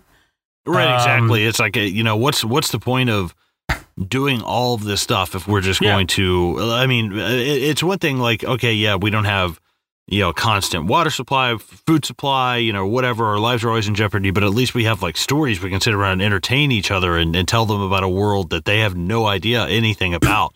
That's super cool. It reminds me of, have you ever seen Reign of Fire? Yeah, hell yeah. Like when they do the Empire Strikes Back. Yeah. When they're doing that, I'm like, yeah, that's what you would do. You would pass on these stories, Yeah. But I think it's kind of ironic that we have an artist who, for one thing, it's ironic that she's an artist visually, the whole thing about the visual stuff. But then also at the same time, her painting at the beginning of this is people who failed to connect. And here she is like, this is how you connect with these kids and you build stories with them. And Tom's great at it, but Mel sucks. I mean, she's fucking terrible. Like, she's the worst mom in the world. I mean, even to the point of like, I get it. You don't want to fill their head full of like false hopes and stuff like that. But what's the point of all of this if there isn't some kind of hope? That's even the toast with Douglas later on. Here's hope that there's something out there more than the assholes and the dead, For sure. Yeah, because Tom says they need a mother, man, but like Mallory's just focused on surviving and not really enjoying what they're fighting for. So, like, what's the point? Well, I think it's also easier for her to just focus on the survival stuff than to be a parent. She's like, I would much rather be out there getting my hands dirty and figuring this stuff out than try and figure out 2 kids. One of them, which isn't even mine. It's her coping mechanism for being a parent, basically. Right, it's a good scapegoat to ignore all of that stuff. Sure. The next day, they break into a place. Mallory and Tom enjoy strawberry Pop-Tarts with the kids. I like this moment. It's pretty nice. But it's pretty short-lived because the psychos pull up and they just fucking start firing, dude. They don't even start talking to him. They just start firing shots. Tom says if he's not home in 15, take the kids to the boat and go. Tom goes out to the psychos and, dude, do you know this guy? I don't think I do. Refresh my memory. So the actor's name is David Dastmalchian, but he's from Dark Knight. The Dark Knight. Yes. The Dark Knight, and more recently Ant-Man and Ant-Man and the Wasp. He actually has an awesome guest appearance on Kevin Smith's podcast, Fat Man Beyond. Highly recommend listening to that, man. Like this guy's totally humble. He sounds like a real nice dude. But yeah, it was so like kind of like weird seeing him because he's now in these like big movies. So it's just like, well, all right, you're in Bird Box as a minor villain. Yeah, very minor, like 2-minute screen time. Yeah, Tom starts firing, and it's kind of a bit of a shitty situation, seeing as like, you know, they can see him, but you know, like he obviously can't see them, and he just takes one in the shoulder. He takes off his blindfold, flanks the psychos, and he just fucking keeps his eyes open. I like this sacrifice, you know, like he subjects himself to the infection in order to save the family, which is awesome. He powers through it and he just fires at David Dastmalchian before taking his own life. Pretty cool. Yeah, what do you think about his sacrifice, man? I thought it was touching. Yeah, I think it's kind of inevitable as in like a storytelling plot. I think it's like it has to be the catalyst to push your characters like forward. And it explains a lot of Mel's behavior. You know, if you remove your blindfold, I will hurt you. You know, and even Boy says later on, you know, he's like, she's scared of you. Like talking about girl, she's scared of Mel. And I part of me is like, dude, like I don't know, like, is it something like, can you not just like keep your eyes closed and or like if you feel this thing coming up behind you, like he turns around and looks at it. And I'm like, fuck that, dude. Like I would just fucking shoot that guy and then run like hell to get the fuck out of there, man. Right. And then we circle back to the beginning. So we're already there. The only like, and this is a kind of like what happens with flashbacks and prequels and things. You know that eventually Tom is going to die. So you're kind of waiting for it. It's just one of those things, but not really much you can do about that. And then we get to 42 hours on the river. So this is pretty cool. Mallory refuses to let Boy sacrifice himself and look. And she's like, she comes off as stubborn, man, and she wants to make the choice because we know that she actually ends up loving her son. And you know, girl puts up a hand, and you see Mallory kind of like buck and hesitate because it's not her child. This is great acting from Bullock, man. I think it's just fantastic writing. Like as a whole, it's great. Yeah, and that little girl kills it. She absolutely crushes it, man. When she's like, "Oh, it might be me," she kind of like sucks in her bottom lip. She's kind of like, oh, fuck. Like, she wears that, like, anxiety really well. Right. And, you know, a few beats go by and Mallory decides that nobody's looking. And they go over the rapids. Have you ever been whitewater rafting? No. I have, and it is terrifying. Yeah, man, I remember doing it in Bali, like, a few years back. It's kind of scary, man. But it's super fun. Like, I highly recommend to do it at least once in your life. I think I would if I didn't have a lifelong crippling, terrifying fear of drowning. Really? Well, I'll tell you, I'm very comfortable in water. So, like I'm a great swimmer, and like I can hold my breath for a minute, but and I'll open up my eyes underwater. But it's just something like. You drink and drink all you want, you still will never get out of it. I'm like, no, God, that's terrifying, man. That scares the fuck out of me. You know what? Between drowning and strangulation, those two are the worst ways to go. Ugh, but I think I'd still prefer to be strangled than drown. Drowning might be the worst way to go. Yeah, I think I'd rather be strangled too. Yeah. Yes, what a cheery podcast. Yes, Daddy. Kinky. And I just said, man, I wrote down, this is stressful to watch, like as they go over the rapids. But the boat capsizes pretty quickly and realistically, right? Like you wouldn't last very long against that. And they all go into the water. Eventually, all three reunite with girl ringing the bell on the shore. Where is this bell from? Where did she get this bell from? Did I miss that? Oh yeah, it was in one of the houses. She pops off and screws it, and she even says to Tom, she's like, yeah, this would be like an early warning system for the kids. Yep. And all the birds are alive, and then they follow the sounds of the birds, which is the directions that fucking Rick gave earlier. And Mallory hears Tom's voice. She trips and takes a tumble. Man, she trips a lot in this movie. This is a very horror trope thing. Kind of rolled my eyes a few times. I mean, she is fucking blind. Yeah, that's true. I guess she has a good reason to trip. There's actually a lot more where I was like, I expected more. I wanted to see more of like people like getting used to this because they're so good at it right away. I'm like, do me a favor. Close your eyes when we're done with this. Stand up and try to walk out of your room and down the hallway without slamming into shit. And it's like, dude, I'm good at it because I know my house very well. Right now, yeah. And now I'm like, imagine you're out in the fucking middle of the woods after boating for like 2 days straight. Yeah. I'm like, dude, she's gonna be fucking lucky to walk, man. Yeah, she's probably got like jelly legs and shit. Boy and girl hear the bells jingling as they leave, and they hear Mallory's voice and start to take their blindfolds off. And Mallory just calls out and urges them not to take it off. Dude, one of my favorite moments of Sandra Bullock in this movie. Do not take my children. I love it. It's great. Yeah, that's really where her character starts coming around full circle. Right, you definitely hear it in her voice, man. Like Bullock, especially lately, she's been very understated as an actress. Besides, what was it, Ocean's 8, hated that movie. If you haven't seen it already, check out Gravity. As technically awesome as that movie is, she is awesome in that movie, man. And she's by herself the entire movie. She does desperation very well. She's awesome. I love her. And Miss Congeniality. And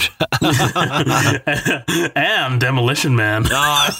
She's so cute in Demolition Man. She is adorable in Demolition Man. She cracks me up. Well, you didn't want to... Did you miss the part where she does the hunka chunka with Stallone? Yeah, the hunka chunka. The simulated kind. Yeah, that's great. That's great. Mallory finds Boy. Boy says girl is scared of Mallory. Mallory apologizes for stopping Tom's story and tells them the conclusion of Tom's story. He saw the birds. He saw them together. She has so much she wants to show them. And then you get the shot of like girl coming over to Mallory. It's touching, man. And, all three of their performances are fantastic. This is a really great finale. Great way to end it. I like it because the girl is like, well, both these voices sound so similar. I don't really know who's who. And the fact that she relates a story that only Mallory would know is the thing that gets me. That's the thing that kind of drives her into walking towards the real Mallory. And I love that the thing that you resent so much that you think is going to like warp their minds and like, ruin them and think about all this, think about this life they're never going to have is ultimately the thing that you have to use to be like... That saves them, yeah. Right, yeah. If it's really me, then I would know the answer to like this. Like, what's this? She's able to relate that. I love that.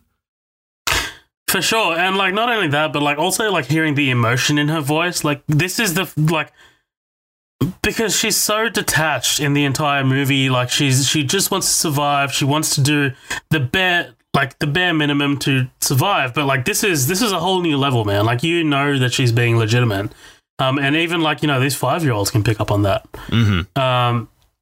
So Mallory hears Tom's voice again. They run in the other direction. They're being chased by leaves. And I just wrote, this is legit the happening. Like, this is the happening. They're being chased by leaves. Yeah. They find a building and knock on the door, begging for help. And again, man, like, you're kind of hammering home the fact that Mallory's come full circle as a character here because she said, "Take the children," right through the door. Right. Yeah. They get their eyes checked. No, go on. No, yeah, I was just gonna say, yeah, that's very like self-sacrificial, For sure. They get their eyes checked and meet Rick. He tells them to take their blindfolds off, which they do. Kind of maybe being a little too trustworthy there. I don't know about that. Well, because like straight away. Like, are you talking about on her end or their end? On her end. Okay, yeah. Because I wonder, like, at first I was like, well, these people aren't putting up a blanket. They aren't doing this. They aren't doing that. I was like, oh, they probably just put a bunch of blind people in. And they have like just a separated room from them. Like, we can tell if this person's infected or not. Like, they have just a shit ton of blind people in there, and maybe a couple of people that could see and like verify if they're infected or not. But yeah, like I guess I get it from a sense of like, at this point, she kind of has to. What are you going to do? Fight your way out? Like you're just going to have to accept the fate as it is right now. You know, fucking take it off. Just rip that Band-Aid off. You know, it's kind of like leap by faith, not by sight. Literally. I guess so. Holy shit! Did you just make that up? That was awesome. You premeditated that shit, didn't you? Dude, that was actually in the rundown. He literally says that. Like the episode we fucking recorded like an hour ago. he fucking literally says lead by faith, not by sight. Right, yeah. Okay. Yeah, all right, whatever. I don't know. I wasn't really paying attention to that one. No. They let the birds go, and Dr. Lapham finds Mallory and asks the kids for their names. This I love this. Very touching, man. Fuck me. I wrote in my notes here, malaria names girl. Mallory names girl Olympia after her mother and the boy Tom. Well, I am their mother. Well, where do they end up? In the blind school. Yeah, like the school for the blind. Yeah. So I thought you mentioned that already. That's why I went over it. Sorry. Oh no. Sorry. Yeah. And I think it's interesting. There's a little separation from the book and the movie here. Like at one point, they're kind of closing in on Mel in the book, and she threatens to just cut out her own eyes. She's like, I'll just cut out my eyes and just end all this now. And they kind of like back away from her because they want her to see, they want her to accept it. They don't, blind people are like just not useful to them. It's just a non-starter. So they're like, no, we don't want blind people. We don't want blind people. Leave her alone. Leave her alone. And I'm like, oh shit, that's kind of cool. Jesus. Yeah. It's fucking dark because apparently in the book, the way this ends is they get into the Institute for the Blind, and a couple people there have cut their eyes out because somebody said that one of the infected people might have gotten into the School of the Blind. But they decided from a filmmaking standpoint, they're like, we've overcome so many hurdles. We've been on this trip, and at the end of this 2-hour-long movie, nobody wants to end on that note. And I was like, yeah, I mean, I think that's a better choice. It's still interesting for the book. The book's always better than the movie. But for the for the movie, I think that I think it's the right choice. I do think it is the right choice. Like, I do like this ending. I like that it's a bit more of a lighter and a heartwarming ending. And it's kind of more in service of Mallory as a character. Like ending it with I am their mother. It's a pretty good story arc. And it is really kind of touching by the end of it. I was kind of moved, man. Like, I was not expecting Bird Box to move me, but it did. So, yeah. I do especially love the thing with all the birds. I don't know what it is about that. Like this whole thing seems like I don't know. I got a very have you ever seen The Road with Viggo Mortensen? No, I want to though. It's very like The Road, even down to the point of like they find a Coke at one point in The Road, and he shares it with the kid because the kid's never had it. Same thing with the strawberry Pop-Tart. Like it's like a name brand product being used by people never seen it around or anything. But yeah, I just so I mean, what do you think? What are some of your final thoughts here? I liked it, man. Like I liked it a lot more than I thought I would. I'm glad that you made me watch this and I wasn't just being an asshole and just dismissing this movie, because I hate people that do that, just dismiss movies like out of hand just because they don't, like, on the surface level, don't like how it looks. Like, honestly, just give it a chance. But I'm glad that you made me watch this, man. Like, really, I did think it was a much more personal story than I was expecting.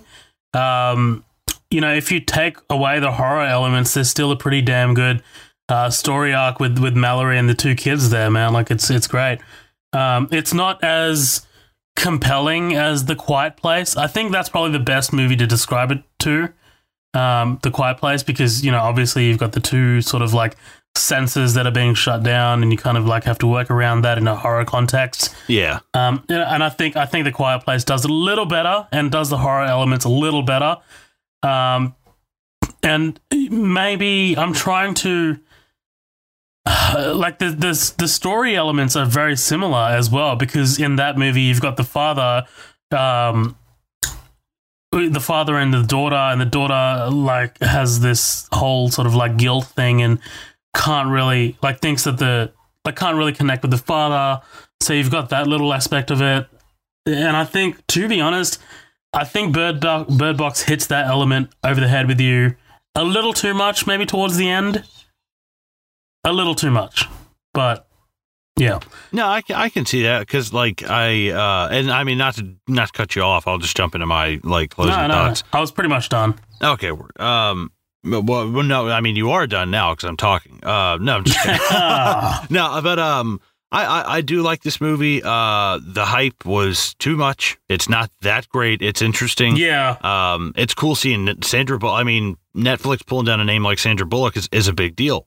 It's I thought that was kind of cool. Especially with they're doing fucking like aren't they doing Velvet? Like Chainsaw, the new Jake Gyllenhaal thing with Tony Collette and John Malkovich. Like, I think so. Really Kane. Yeah, really Kane for that, man. Really good. But yeah, I give it like a solid 7 or a 7.5 out of 10. The first half is the first half is clunky. I do think they move a little too fast for their own good. They can cut out some stuff, like later on. They do move a little bit too fast for their own good at some parts, and the exposition is a little rough. Charlie's character, like right there at the beginning, but I guess it's some kind of necessary thing. But at the same time, like I agree with like Charlie explaining to us what these things might be, but the fact that we don't ever see them and we never have any kind of confirmation from it. I think it's more terrifying that it's just open-ended and ambiguous. It's like, well, I don't need to know why zombies are zombies. I just know that they kill people and they eat brains. Like that's all I really know. So like these things from Bird Box, I think it's more ominous when you have these people saying, "Oh, it's so beautiful, you should look at it," and it's not like your worst fear or deepest, darkest secret or biggest regret or whatever. It's just something so horrifying to you that would make you do that. But all in all, I like it pretty well. I think it'll be interesting, seeing how this holds up later on, like as the years go down the road. But I mean, it's worth watching on Netflix if you got it. Fuck it. It definitely is worth watching. Like that's for sure. Like don't skip past it. I think it definitely is worth watching. If you had to score it, Colin, what would you give it? I think I'd give it maybe a 7.5. Yeah, that's exactly what I just said. Thank you for listening, actually. Like, like 3 minutes ago, I literally just said 7 or 7.5. Sorry, I was Googling.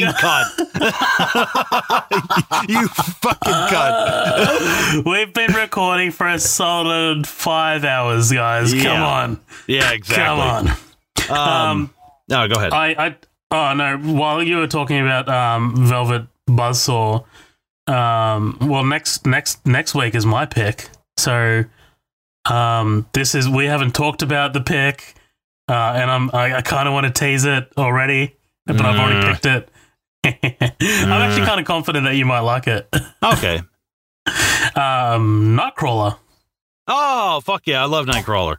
Hell yeah. So guys, looks like we got fucking approval. We're covering Nightcrawler next week, so tune in for that. Do you have any other thoughts, Colin? No, man. I think I'm pretty thoroughly tapped. I think for one thing, I mean, real quickly, like there's always like a lot of like hidden meanings with this. There's a lot of theories. Sure. What is it that drives these people to do stuff? There's theories that it's a a lot of it is less ambiguous, right?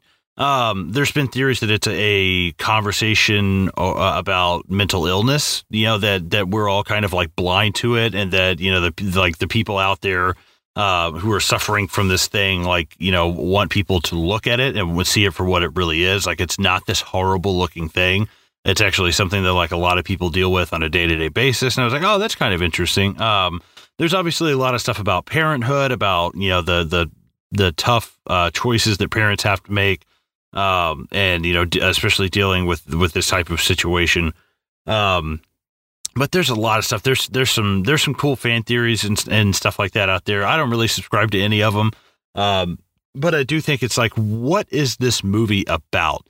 And really, I think it's just kind of about like, I think it's about fear, and I think it's about, the commitment of committing, of just committing to something, of anything, not people, hey, I said I was going to write this thing, or I was going to go to the gym, or I was going to do that.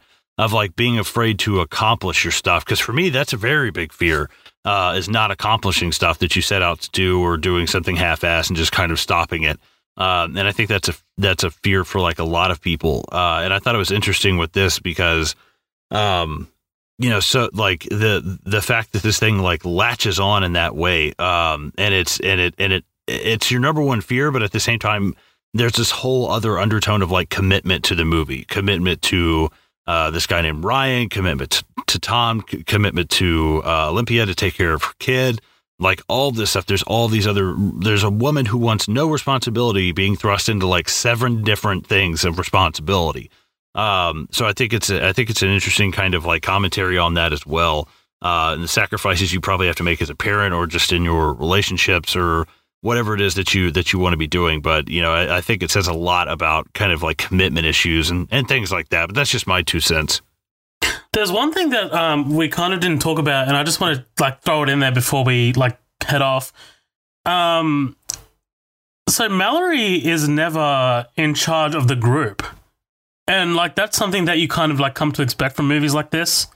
Like if you have a lead character, you kind of like expect them to become like in charge of this like post-apocalyptic survival group, and she's not. Like I think I'd say maybe even Tom is the leader, but like Mallory never becomes like the leader of the group, and I like that it kind of like breaks that trope.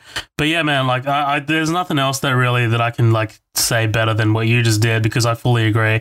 This is the struggle about the parenthood, man. That for some reason, like all of that just hit me. Like it was great, man. And Sandra Bullock really plays this role really well.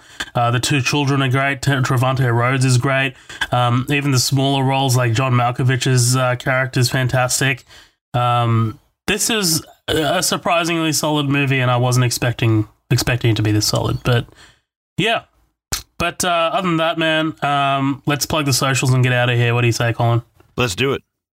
Fucking awesome. Guys, we are Midnight Double Feature. We've got 2 pages on Facebook. You can follow us, our main page, which is Midnight Double Feature. That's where we post all of our official news. And then we've got the after party as well, which is where we post memes and news and basically have cool discussions and things like that. So you can always follow us there as well. And we also have the Instagram, which is at Midnight Double Feature. We also have the Twitter, which is at MDF Pod. And you can find Midnight Double Feature pretty much anywhere. So we're on YouTube, we're on Spotify, we're on iTunes, basically anywhere where you can stream all the good podcasts, we're basically there. As you just heard, we're covering Nightcrawler next week, so I'm really excited to get into that. Yeah, other than that, man, like it's been a great start to 2019. Things have been moving well for the podcast, moving well for each other, and we're kind of like hunkering down on things, and yeah, this is going to be a great year for Midnight Double Feature. So thanks so much for tuning in, guys. We had a lot of fun covering Bird Box, and we will see you guys next time.